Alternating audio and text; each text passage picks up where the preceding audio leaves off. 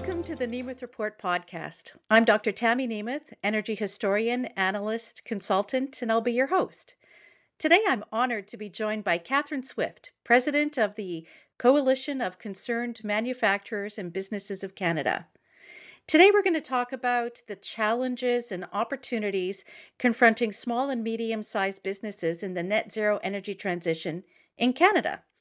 But before we get started, Catherine, if you could just take a moment to introduce yourself to our audience, your background, how you came to be the president of the Coalition of Concerned Manufacturers and Businesses of Canada.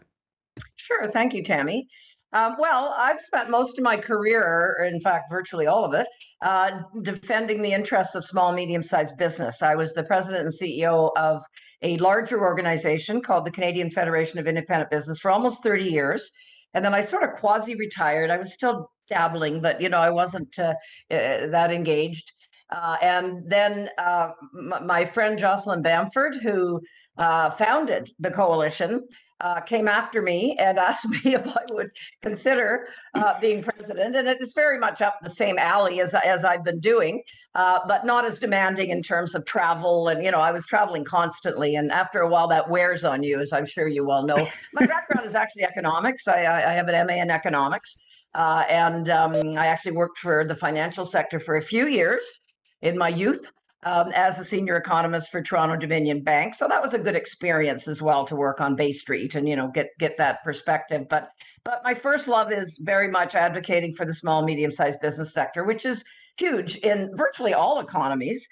In Canada, it's about half of GDP and employment. And of course, when you look at net new employment, the creation of jobs, typically around 80% of new jobs created come from the small, medium-sized business sector. So it's a huge factor in the job creation department. That's awesome. And I'm like to read your monthly, I guess it's publication. And I noticed that Yes. the last one that you wrote was about Alberta and the oil and gas industry and kind of pushing back against Ottawa. So it was really informative. I love to read that. It's really good. I highly recommend it. That's what we do. Yeah. And because you're used to it, you'll know this. But I think for any of your people that are interested, it's a free publication. We try to pick a topical issue every month. And of course, there's so much topical stuff going on right now. It's hard to choose sometimes. But, you can sign up for it on our website, which is just ccmbc.ca, and you'll receive it as well. And it's usually a fairly quick read. We have a number of articles on whatever the topic du jour is. And yes, the last one, and the last two, the previous one was electrification, of course. And then our federal government got even more punitive to our oil and gas sector. So there's a big battle brewing right now between our energy producing provinces, Alberta mostly, but also Saskatchewan, and the federal government, who wants to put climate change, or whatever you want to call it these days, net zero, etc., wants to put that ahead of the interests of Canadians, because like most countries, we're suffering right now from cost of living issues with inflation. And Canada's got a very bad record on productivity in recent years. For example, at one point, we had comparable standard of living performance with the US. And now we're way below the US. We're about 30% below the US. So people are obviously noticing that standard of living is pretty darned important to us. And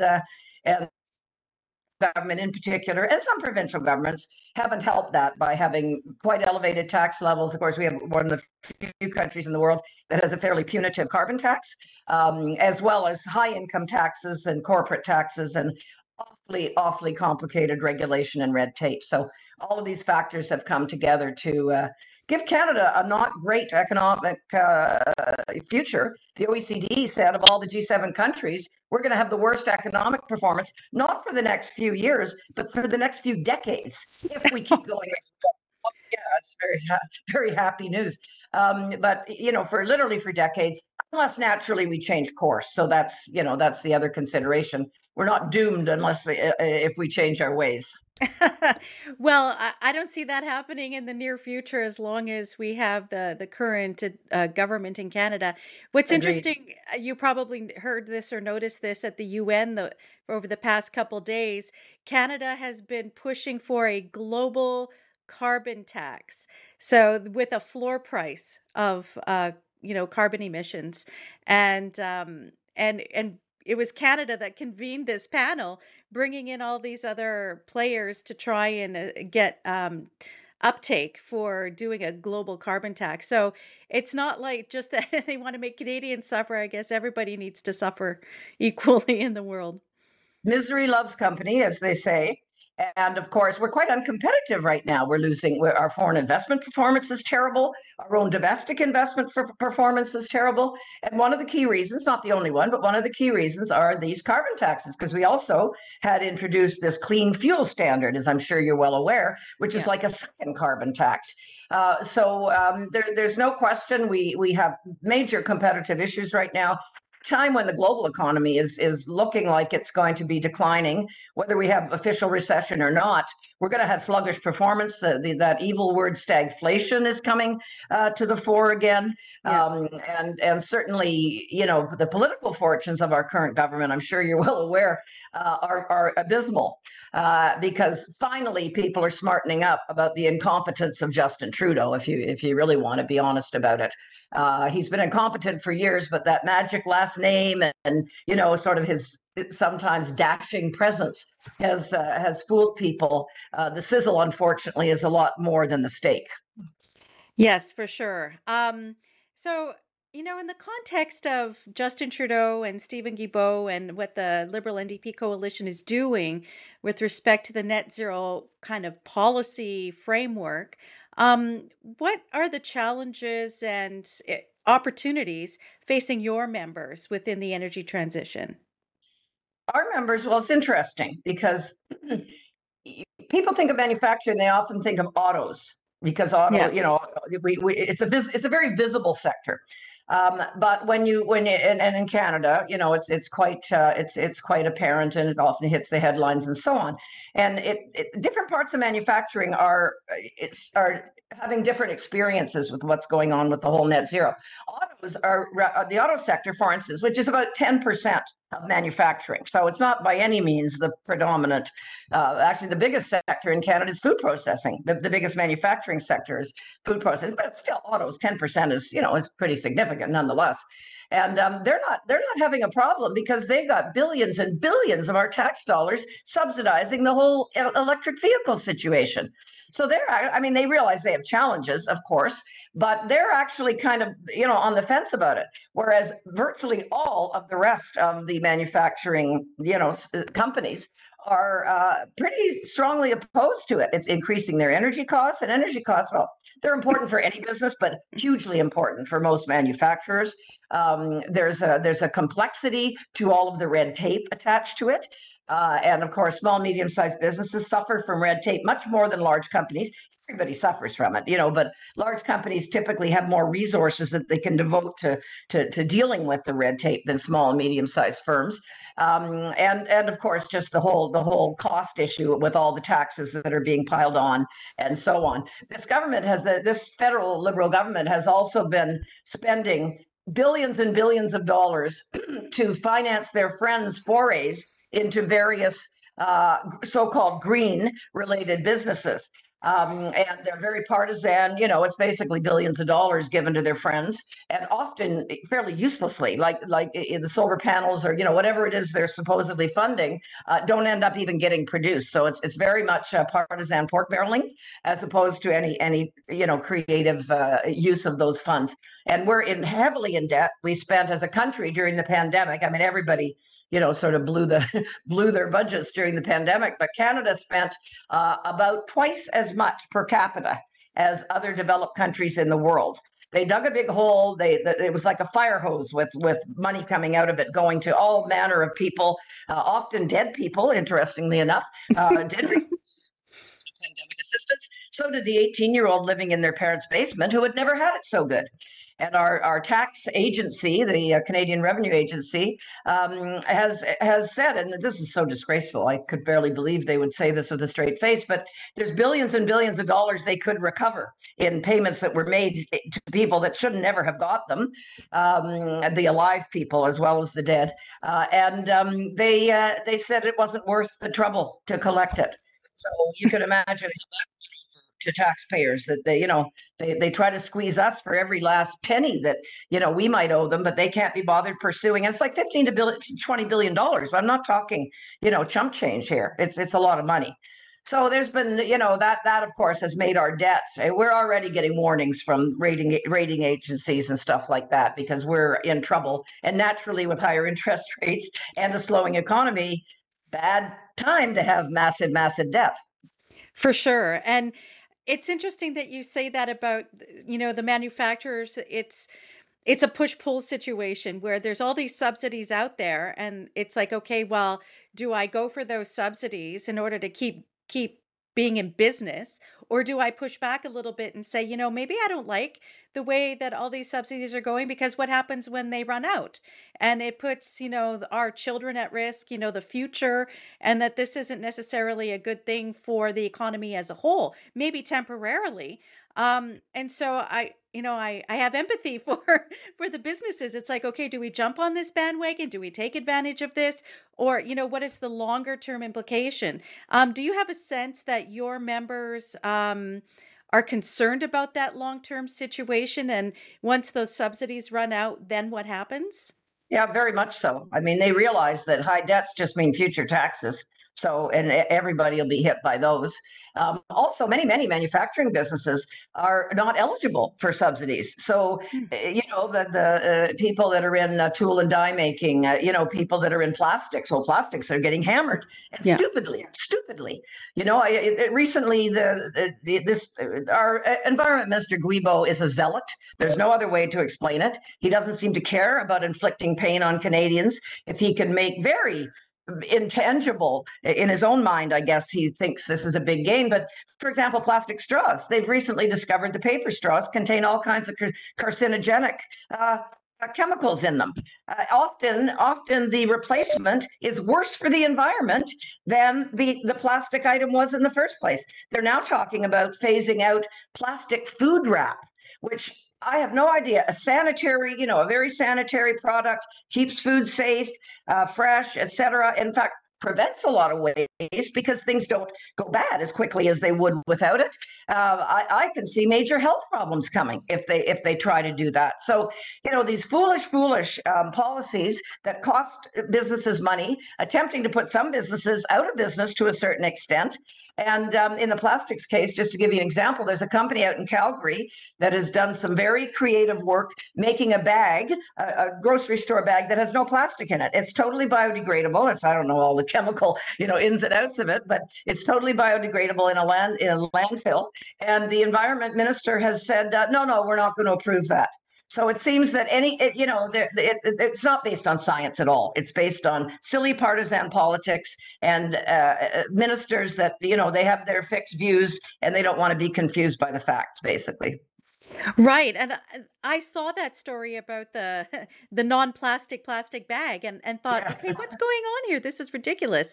And the same thing with the plastic film, because they started out with these 5 or 6 things that they wanted to ban with respect to plastic. And it was all the sort of things that the environmentalists were talking about. But if you read the list of what the environmentalists actually want to ban, it's like everything plastic. Yeah. And I'm thinking, okay, so does that apply to the molded plastic for their electric vehicles? Where does So it this is the end? hypocrisy, isn't it? Right. This is the hypocrisy. Plastics in the auto sector in general, even with internal combustion engines, have made them way more fuel efficient, so much lighter than Right. a metal car, right? A steel car, whatever. And so the hypocrisy is quite stupendous, actually. So yes, you're absolutely right. And the health sector, how are we going to get through that pandemic? Plastics saved our bacon. Plastics were what kept things sterile, clean things, and so on. Getting away from plastics in the medical sector is absurd. And of course, every time you pick up a phone, every time you use all manner of things, it's all coming from plastics. And they've That's made a right. big Yeah. deal of so-called microplastics and whatnot. And yet, when I've talked to scientists who really understand the microplastics issue with health, it's a non-issue. It really isn't a health problem. So there's a lot of just wrong information out there, and virtue signaling, that seems to grab headlines, but isn't doing a darn thing for the environment. You can say the same about our carbon tax in Canada. Our emissions continue to increase. So underneath it all, we really have to question the whole premises on which this net zero silliness is based, because there's an awful lot of people that are coming on side to the view it's just one giant hoax that is making a lot of people money, no doubt about that, but not doing anything for the climate and hurting people much more than it would be if we just did some adjustment, some adjustments to climate changes rather than draconian measures that impoverish a lot of people. Absolutely. And one of the interesting things that came out of this UN conference about a global carbon tax is the fellow from Norway was saying, well, it's so great to have a carbon tax because then the government collects the money and can redistribute it where it thinks it's important. So they're taking it away, the governments are taking it away from their citizens in order to spend it where government central planners believe it ought to be spent. So you Yeah. think you need to put fuel in your minivan to take your kids to soccer practice or hockey practice or whatever and run around to get groceries. But the government thinks, well, you should pay more for that so that they can turn around and spend that money on something else that you may not think is important, but the government central planners certainly do. Yeah, well, that just shows you it's not a carbon tax, is it? It's just a tax. It's just a They tax. want to Yeah. spend it on whatever they decide is a priority today. And this is part of the problem with the international standards and whatnot that are being proposed for the whole ESG mess and environmental, social, and governance and so on, which, if it proceeds, is going to be an absolute nightmare. I can't believe it is going to proceed. And we're starting to see people back off from a lot of these things because the real life impacts, they all sound great in theory, right? Oh, we're going to do this nice thing for the climate and everybody will be happy. It'll be painless. It'll be wonderful. But of course, the reverse of that. And one of the things I've loved is the hypocrisy in saying, in Canada, for example, they've cracked down on the oil and gas sector. Oil and gas sector is worth about 20% of emissions, 22, 23. It's the only sector they've done that with. And other sectors are equal. The building sector is roughly equal to the oil and gas sector. Didn't do anything there, and they disaggregate among different products in the way they apply carbon taxes and ESG standards and all that kind of thing as well. For example, I'm sure you know all this, but the windmill, one of the biggest emissions parts of it is the cement base, the concrete base, and it's a fairly big. I think it's 80% of the emissions of making a wind turbine. And they get a special break though. They don't have to count that concrete because it's a wind turbine. And what I'm hearing now that we're seeing some of the earlier wind turbines at the end of their life, the stuff I'm hearing about what they have to do with, because it's not recyclable stuff. They have to grind it up and they do all these ridiculous things with it. And it's not green. It's same with environment or EVs, same with electric vehicles. They're not green when you really look at everything that goes into them, the rare earth minerals and on and on and on. So again, we come down to a lot of lies being told by a lot of politicians who want to be viewed as leaders in this, and our prime minister is a classic example. But when you look at what's actually accomplished, it's nothing on the good side. Lots is accomplished on the bad side. And again, Canada obviously is a first world country, but you look at some other developing countries in the world, and these are horribly punitive measures, which is, of course, why they're not doing it. And of course, we've got the biggest polluters in the world basically saying to the ESG crowd, have a nice day. We're not going to be this pain on our citizens. So, it's Canada is responsible for about 1.5% of international, of global emissions. So we have to punish ourselves when the biggest emitters totally are building coal plants to beat the band, for example. Right. And China, of course, is the poster Worst, child for that. How worst. many Yeah, coal that's right. plants are they building? And it was funny because I think it was, I forget which major news organization was trying to justify it, saying, well, they're using clean coal, so it's okay. The emissions Oh aren't so yeah, bad. yeah. We should Like, do that here okay. in Canada and Oh, yeah. see how they'd respond to that. Yeah. Right. Oh no, And, I'm glad that you brought lies up. that are told. The lies that are told are utterly outrageous. People should be ashamed of themselves.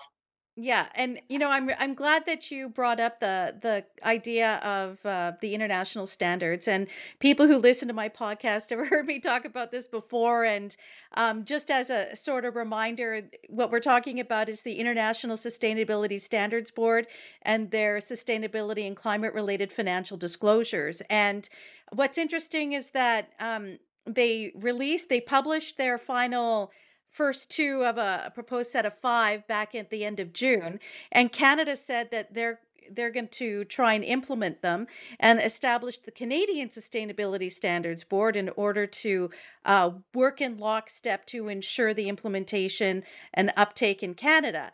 And so, what's interesting is back in April in the Globe and Mail, the new chair of the Canadian Sustainability Standards Board said, oh, yeah, I would like to open up consultations. I want to hear from Canadians about what they think and so on.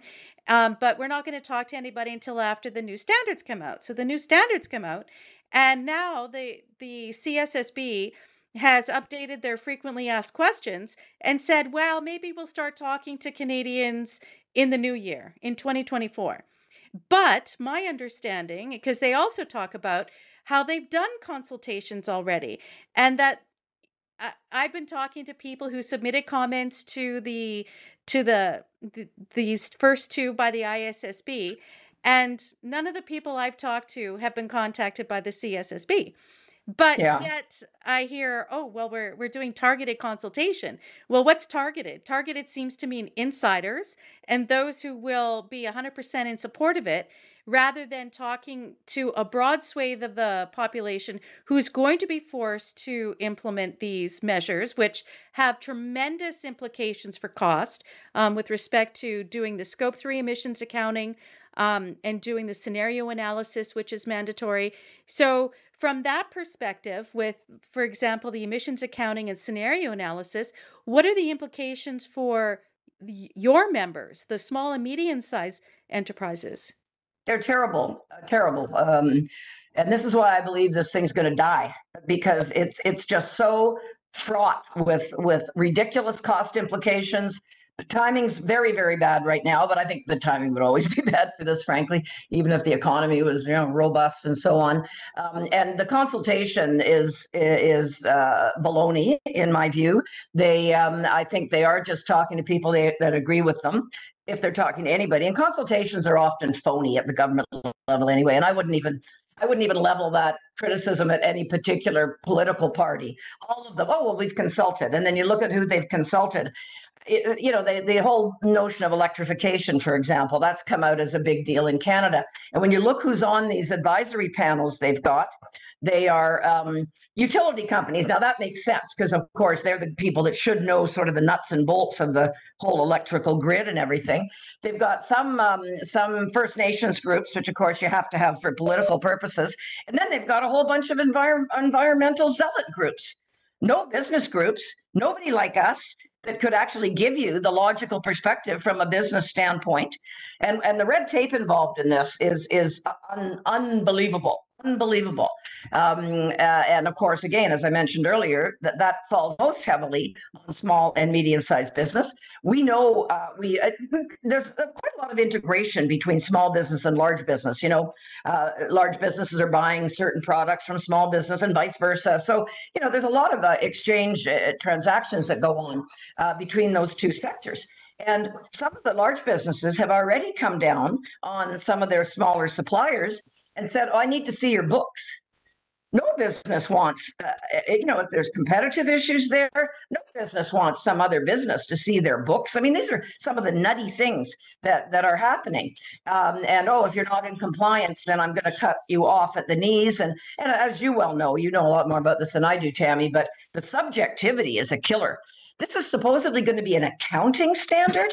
Accounting standards should rely on facts. It's a X or it's Y. There's no, let me guess. Let's do a scenario here, maybe two or three scenarios, and they're all effectively fiction.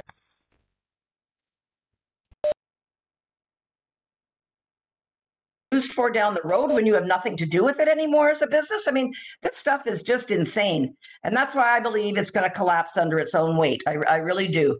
It's going to be horrible, and of course, so many countries in the world aren't doing this at all. So let's just slit our own throats while continuing to buy tons of goods from the Chinas and Indias and so on. Although, given what our Prime Minister said earlier this week, I don't know that we'll be doing business much with India in the future.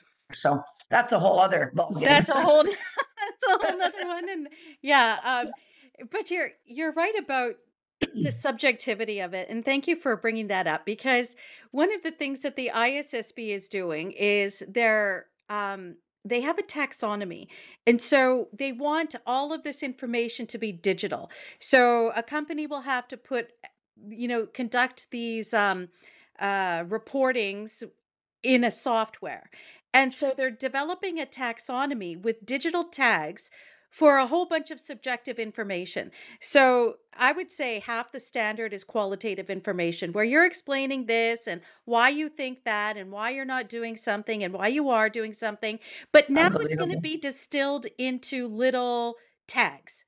Like when you put tags on a tweet or a Facebook page or a website or whatever. Well, now they're going to distill all that information down into tags, and it will be the person filling out that information who will have to choose which tags apply to what it is they're saying. So I'm looking through, because it's open for comment about this taxonomy, and I'm looking at it and thinking, oh my gosh, it's not enough that, will people just be summarizing everything as tags rather than providing the information?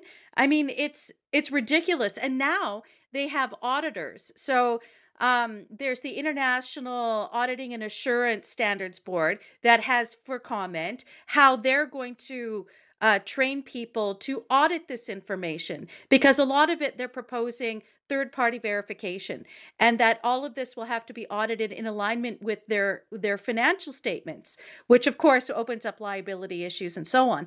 But so they're trying to figure out, how do we audit this?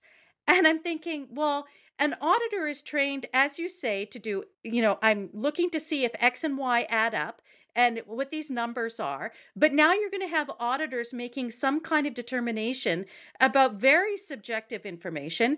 And I don't even know how much that will cost. And as you said earlier, yes, big corporations may be able to absorb some of that cost. But these small and medium-sized businesses, I really don't see how, even if they make it proportional, whatever that means, how would they go about finding the right accountant to do it? And second of all, get it audited. And third of all, have it third party verified, all the information they put in there. It's just, I don't see how that's feasible. It's a nightmare. It's not feasible. And the notion that some small business person is going to be sitting down with all this immensely complex, paperwork and so on. Also, what kind of bureaucracy are we going to have to pay for to administer all this garbage? I've been really disappointed in the accounting profession and the consultants and so on, because they're all rubbing their hands together, seeing that they're going to make potfuls more money by this whole new complicated regime, and they don't seem to see the big picture, that it's going to be so destructive for the economy that it's not going to be a win overall. And there's the complexity, the cost. Of course, businesses can't absorb costs as a rule. Maybe there's the odd one that can, but not many. They get passed on to everybody else. They get passed on to their suppliers, their consumers, whatever it happens to be in that particular market. So we're in a time where we already have inflation issues. Well, welcome to even worse inflation issues. And in Canada, because the current federal government has such an insane focus not on the economy or anything, trivial like that, but all this climate garbage. They fund. Oh, I can't even. There's a new environmental group that seems to pop up about every 5 minutes in Canada. They're all funded by the federal government, some provincial governments too, and they are very litigious. I can just imagine them trying to look for companies to make an example of, suing them, and a small firm, medium firm can't deal with that kind of, payment to lawyers and ridiculous court costs and so on and so forth. So there's just so many downsides with this whole thing. It's I think it's quite unbelievable people think this is actually a feasible way to go about business. Well, what I find interesting is how it's really flying under the radar. Most businesses aren't really aware that this is coming, Yep. a lot of it is, I've heard that it's geared towards investors. And so it's meant to affect those companies who have a lot of investors. Okay. But all like, as you said, in the supply chain, those bigger companies that have investors are purchasing things from smaller businesses. And these smaller businesses will have to provide their emissions profile because it's all part of the scope 3 where it's up and down the value chain. And so now this small company is going to have to figure out, okay, so what are the emissions in my operations and in the goods that I'm producing and shipping to this supplier? I mean, how would they even start and so on? So a lot of those businesses have really no idea, I think. Maybe you're doing a good job in informing your members of what's coming down the pipeline. And honestly, if let's say, I know that quite often these consultations are a bit astroturfy. But let's say that your organization was actually invited to a consultation. What would you tell them? What would you tell the CSSB? Well, I would tell them a lot of what I've said to you, but frankly, I would itemize all the huge issues involved here, suggest that there are ways to go about, like I say, adaptation to climate changes as opposed to heavily top down, regulatory, punitive, forced measures that nobody can opt in or opt out of, and all that kind of stuff. It's just not going to work. It's not going to work without huge damage. And again, for a country like Canada that seems to pretend it's a leader out there, likes to pretend it's a leader, we're punishing ourselves when other countries are totally ignoring all of this kind of stuff. So, I would just itemize all of the downsides for the small, medium-sized sector, which is half of our economy in Canada, which is not chump change. Unfortunately, the current government probably would. It's never had a good handle on small business. Left-leaning governments never do. They like the large crony capitalists, and that's about it. The small, medium-sized business sector. I mean, when Trudeau was first elected, he actually called small businesses tax cheats because he felt they were, registering as a Canadian-controlled private corporation, which is what it's sort of it's a tax measure that you register in that category, and that was just such an outrageous and wrong claim. But it certainly showed his bias. I like my big corporate buddies. I meet with them. They'll probably give me a board seat or two when I'm retired and at a nice rate of compensation and so on and so forth. So, but the notion of awareness is a big factor, and not just with this. I've worked with small business for decades now, and I've said to them, do you know, whatever, it's a tax change or it's a regulatory change or whatever. And I'll say, do you know this is coming? Oh, they wouldn't do that. They would. I said, oh, yeah, they would do that. Yeah. They do it. And people say, why didn't you tell us? Well, actually, we tried to, but you thought they wouldn't do that. And this is the mother of all, the mother of all regulatory fiascos is what this whole ESG and, like I say, my common sense self seems to, think it's going to collapse. It has to collapse or be radically simplified, or it's very much a political hot potato as well. And here in Canada, we don't know for sure, but the next scheduled election is in roughly 2 years from now. So if Trudeau government gets defeated, I suspect a lot of this is going to be dropped by a conservative government. My concern is that, as you point out, with like some of the companies that are getting these subsidies, and if you look at the automakers, once they start making these factory changes, like we're seeing here in the UK, where Rishi Sunak has kind of paused a little bit the progression of net zero, saying, we're going to set back the phasing out of internal combustion engine till 2035 instead of the 2030 that they'd arbitrarily chosen. And now some Yeah. of the auto manufacturers are saying, well, wait a second, we're making these commitments already. Why are you backing off now? And my fear is that if all of these things get implemented and companies start making the changes, they will be upset that the rules are changing again, and we've made these investments. Now what? And I think maybe my argument to them would be, well, okay, you've maybe invested a little bit in trying to initiate these changes, but you're going to make far more with them gone. Yes, yes. Oh, no, you're absolutely right. And governments do this all the time.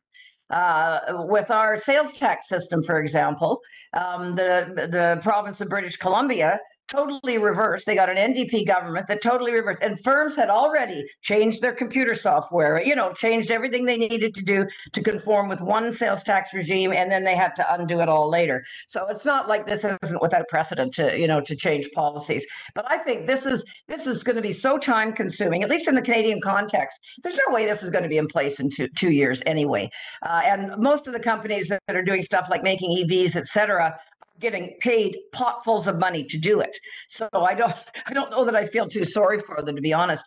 And one of the issues we're seeing right around the world right now is the adoption of EVs, for example, is way less than governments that are promoting this agenda want it to be. People have a lot of resistance to EVs. We saw recently in Toronto, where I live, that an apartment building outlawed EVs because they're afraid of fires in their parking garage. Yeah. So there's, that people, once they get experience with some of this stuff, it doesn't look quite as, attractive as the sales job would have suggested. So I think there's going to be a lot of reckoning coming in the next little while. So, if I can just go back a little bit to the ISSB standards. So, if I'm playing devil's advocate and I'm trying to say, well, there's a reason for scope 3 emissions, and it can be helpful for people to identify precisely what their impact is in emitting and as part of their thing. Can you see any upside for all these businesses to be including scope 3 emissions? Because the critical side of me is saying, yeah, but okay, that's everybody's accounting for what somebody else has already accounted for. And so it ends up distorting it and, amplifying the numbers when it should really only be whatever everybody's scope 1 is if you're going to be accounting for these things. Well, also it gets into the total realm of the subjective. As you said before, you're trying to predict the future. I'm an economist. We can never do that. Let me tell you. The only thing that's in doubt is how wrong you're going to be. Going to be a little bit wrong. Going to be really wrong. So I think that's the biggest problem with it, and the work that would be involved with scenario building and all that kind of stuff is madness. So yes, why not? If you are going to proceed with this, which again I don't think should be proceeded with, then sticking with the factual base of it would naturally be the most sensible way to go. And certainly for the small or medium-sized business that are going to be, they're going to feel like they've been run over by a truck when if they see some of this stuff. It's very, very, very deadly. Okay, so that all being said, you have smaller companies and maybe some of them wish to grow and find investors. What do you think should be the main sort of consideration that investors take into account when they're trying to decide whether or not to put their money into a company?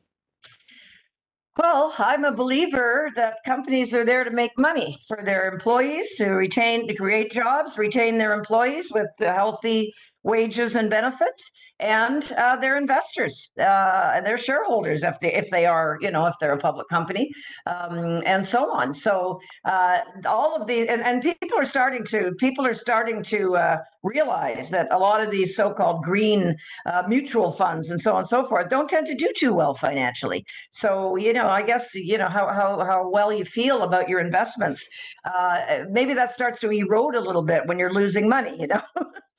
And what worries me is when I see public sector pension plans saying, we're not putting any money into oil and gas, we're going to, and then they lose money. And who's on the hook? We, the taxpayer, are on the hook. which is ridiculous. You want to make a decision like that, then you finance it. And if it fails, taxpayers should not be on the hook, but obviously they are. So our CEO of Suncor in Canada, I'm sure you saw this, came out recently and said, going forward, we're going to put less emphasis on all this ESG and net zero, so on. We're going to put emphasis on making money, and in that way, we should be able to fund some of the environmentally, sound policies, things like carbon capture and storage, which, by the way, doesn't tend to get factored in to a lot of these assessments. In Canada, we got a lot of land and a lot of trees that are carbon sinks. So a lot of people believe that we are actually not a net emitter at all, because anything we emit is absorbed by these massive forests and so on that we have in Canada. And yet these things aren't factored in either to the whole, the whole equation. So as an investor myself, boy, I look at the bottom line. And naturally, if a company's doing something, obviously it's probably breaking the law, for example, and so on, and that ruins their reputation. So people will be much less likely to invest, and so on. But and that gets back to another point I think is interesting. This whole regime is predicated on the belief that businesses won't do the right thing if that you don't impose this mega bureaucracy, red tape on them. And yet the vast majority of businesses do the right thing. Certainly small, medium-sized businesses. They tend to be very integrated with their communities. They want to be perceived positively in their communities, and they're not. Some of them are involved internationally, but the vast majority are not. And there's always bad actors in any group, but the vast majority are trying to do the right thing. And this is a way to turn them off doing the right thing, to say, no, you have to adhere to this absurd, expensive, virtually impossible system. That's a really good point, that most businesses, as you say, are trying to be good actors. And you're right, the government views that as they can't be good actors unless they're told by government what to do. And then, which is very much a nanny state sort of central planning mentality, which is unfortunate. And one of the things you talk about, how the CEO of Suncor, well, he's being called in front of various parliamentary committees now, which bothers me. It's like this Americanization of the Canadian system. Before there was kind of these committee meetings, but it was no big deal. Now we call witnesses and testimony and all this kinds of stuff, which, I'm like, why do you need to do that? I mean, shouldn't you be talking to your constituents? Why do you need to grandstand in Parliament? That's exactly what it is, though, Tammy. It is grandstanding. That is exactly. And this particular Liberal government, and I have in my long career of being an advocate, I've worked very successfully with Liberal governments before. So I don't want to imply that they're all bad. They're not. The previous Liberal government under first Jean Chrétien and then Paul Martin, we had very successful interchanges, and they had business people in their caucus, though. They had a clue about why things are good for the economy and things are bad. They had a clue about that. The current guys don't at all. They're a bunch of ideologues who have often worked for environmental organizations, say, in the past, and so on. Trudeau himself, he was the guy that famously said, when inflation was starting to take off, "You'll forgive me if I don't think about monetary policy." He had no clue, seemingly, and he said it in a very proud way, like, I don't bother with such little picayune issues. Of course, monetary policy is all about inflation, or more or less, right? So he clearly demonstrated his own ignorance on that. So it's all politics all the time with this particular Liberal government we have now. So they can grandstand, they can look like they're hauling these evil, rapacious business people on the carpet. They recently had a bunch of senior grocery executives in Parliament for this precise, process, because they're saying they're gouging people, and yet their own government studies have been done that show their margins aren't any different on balance than they were 5 years ago, pre-pandemic, and so on. But it's pure grandstanding, and it does terrible damage to people's, because your average person who doesn't get into the nitty-gritty like you and I do, say, probably thinks, yeah, these guys are gouging me. And yet, it's just a very destructive, divisive type of approach to take. And it's not good for the country, not good for the economy, just not good for Canadians. Well, it's also shifting blame because if you look at what's actually causing the inflation, it isn't necessarily what the government is saying it is. And Oh, oh, you oh, know, oh, I don't know. They're not responsible for anything if you listen to them. right, Nothing is right. their fault. And so Nothing's I their fault. with respect to these new standards, just imagine what the grocery inflation will be with these new standards. It'd just be adding on yet another layer of regulatory expenses that companies will have to do. And when I was looking at what the standards would be required for grocery stores, oh my gosh, Oh it's yeah, like yeah, holy crap! And especially like the little corner store, the kinds of information that they'll be requiring. How many free range chicken eggs do you sell? What about, I know. and all of these ridiculous things. And I'm like, as if a dude who has a corner market is going to be, he's working how many hours or she's working how many hours. Yeah, And now they have to spend time itemizing how much fair trade stuff gets sold, how many free yeah, range eggs get sold. Okay. And because they want to know the percentage of free range eggs sold. Well, what if the people don't buy them? Are they now going to be penalized by the banks or the insurers that I'm sorry, you're not yeah. selling enough free range eggs? Maybe that's all you should sell so that you can bring your numbers up. So what concerns me is that on the one hand they're saying a lot of these standards are meant for investors, but the reality is that a lot of these standards are meant for banks and they're meant for That's right. insurers. It's not just the investors. And so um, when you look at what the banks will have to report, they need to provide the complete emissions accounting for their entire portfolio. Everybody who has a bank account will have to they'll either estimate what your emissions are or they're going to ask you. So if you have a business account with one of the big banks, they'll be asking you for this information if it becomes mandatory. And even now, if they decide to voluntarily adopt these standards, which is a possibility given how many of Canada's major banks have signed on to the Glasgow Financial Alliance for Net Zero, they could very well be asking you as a small business that has a little bank account with one of the big banks, what's your emissions profile? I need to know how many free-range chicken eggs you're selling. I need to know how much pork or beef you're selling that is sustainable. Um, Where do your and avocados come from? Is there endangered water supplies around there? I mean, it's madness. It's just madness. And you're right. And this is why your average small business owner is so consumed with just running their business. They don't have the resources. They don't have an in-house accountant or whatever that they can fob off a lot of this stuff on. And so I can see them closing their doors, frankly. I can see them going under. And yeah, red tape, I've seen studies that show that uh, seasoned business owners that have owned a business for years would think twice about it for the reason of if they ever had to do it again because of red tape. That was the yeah. principal thing that drives them nuts. Yeah. And so And this here we have a government that wants is to different add too. more This red isn't tape. just another layer; it's a huge layer. Yeah. It's a huge layer. So talk about grocery inflation. Let's just Yeah, add this to the yeah, mix. yeah. It's crazy. Hold my beer. Oh That's a good place to end it.